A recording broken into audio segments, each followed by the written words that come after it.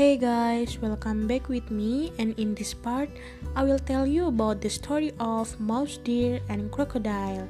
So let's start. One day, mouse deer went down to the river to take a drink, but he knew that the crocodile might be waiting on the water to eat him. So he said out loud, "I wonder if the water's warm. I put in my leg and find out." Of course, mouse deer didn't put in his leg. He picked up a stick instead and put one into the water. Chomp! Crocodile grabbed the stick and pulled it underwater. Mouse deer laughed. Ha ha ha ha, stupid crocodile. Can you tell the difference between a stick and a leg? Then mouse deer ran off to drink somewhere else. The next day, mouse deer wanted to cross the river. He wanted to eat the fruits on the other side of the river.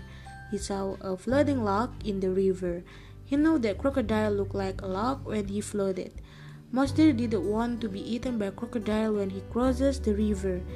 So he had an idea. He called out loud, "Crocodile!" Crocodile rose from the water. "Hello, mouse deer. Have you come to be my lunch?" Mouse deer smiled. "Sorry, not today, crocodile.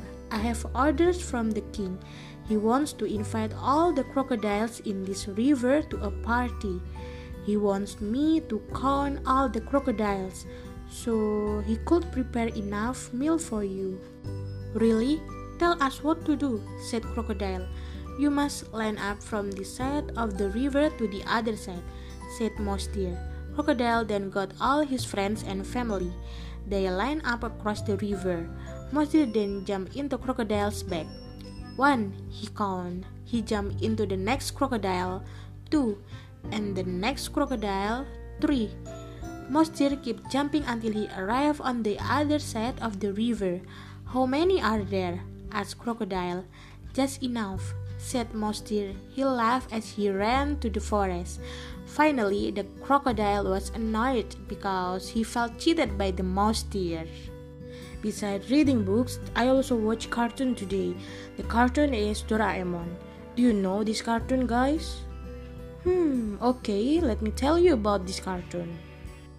This cartoon tells that one day Nobita was late for school because he waked up late. So he asked Doraemon to bring out a magic stuff.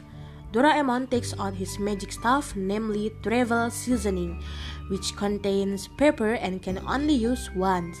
The stuff is easy to use. Nobita just sprinkle it in someone standing next to him. So Nobita sprinkled it to Doraemon, and Doraemon has sneezing. Finally, Nobita can go to school on time. But Nobita broke his promise. He used the stuff more than once. Doraemon is very angry and annoyed with Nobita. In the end, Giant and Suneo trapped Nobita to use the stuff. However, when Nobita wanted to avoid them, the stuff no longer worked and was finally captured by Giant and Suneo.